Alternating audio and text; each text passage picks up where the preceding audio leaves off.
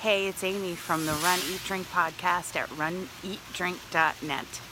Just before I go into work on this beautiful Sunday morning, I want to let you know it's not a running day for me, but I did get up early and do yoga, and I have found that is an awesome way to start the day and really energize and center yourself and get ready for work or whatever the day has in store. And I want to shout out Ekhart Yoga because I belong to their membership online at ekhartyoga.com, and they have lots of different programs. You can search by the duration you want. You can search by the parts of your body you're trying to target, like your hips or your abs or your back or your arms.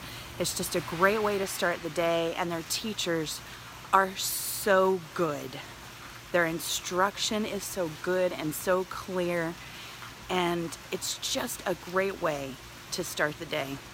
From the Run, Eat, Drink podcast, it's Amy. Have a great Sunday, everybody.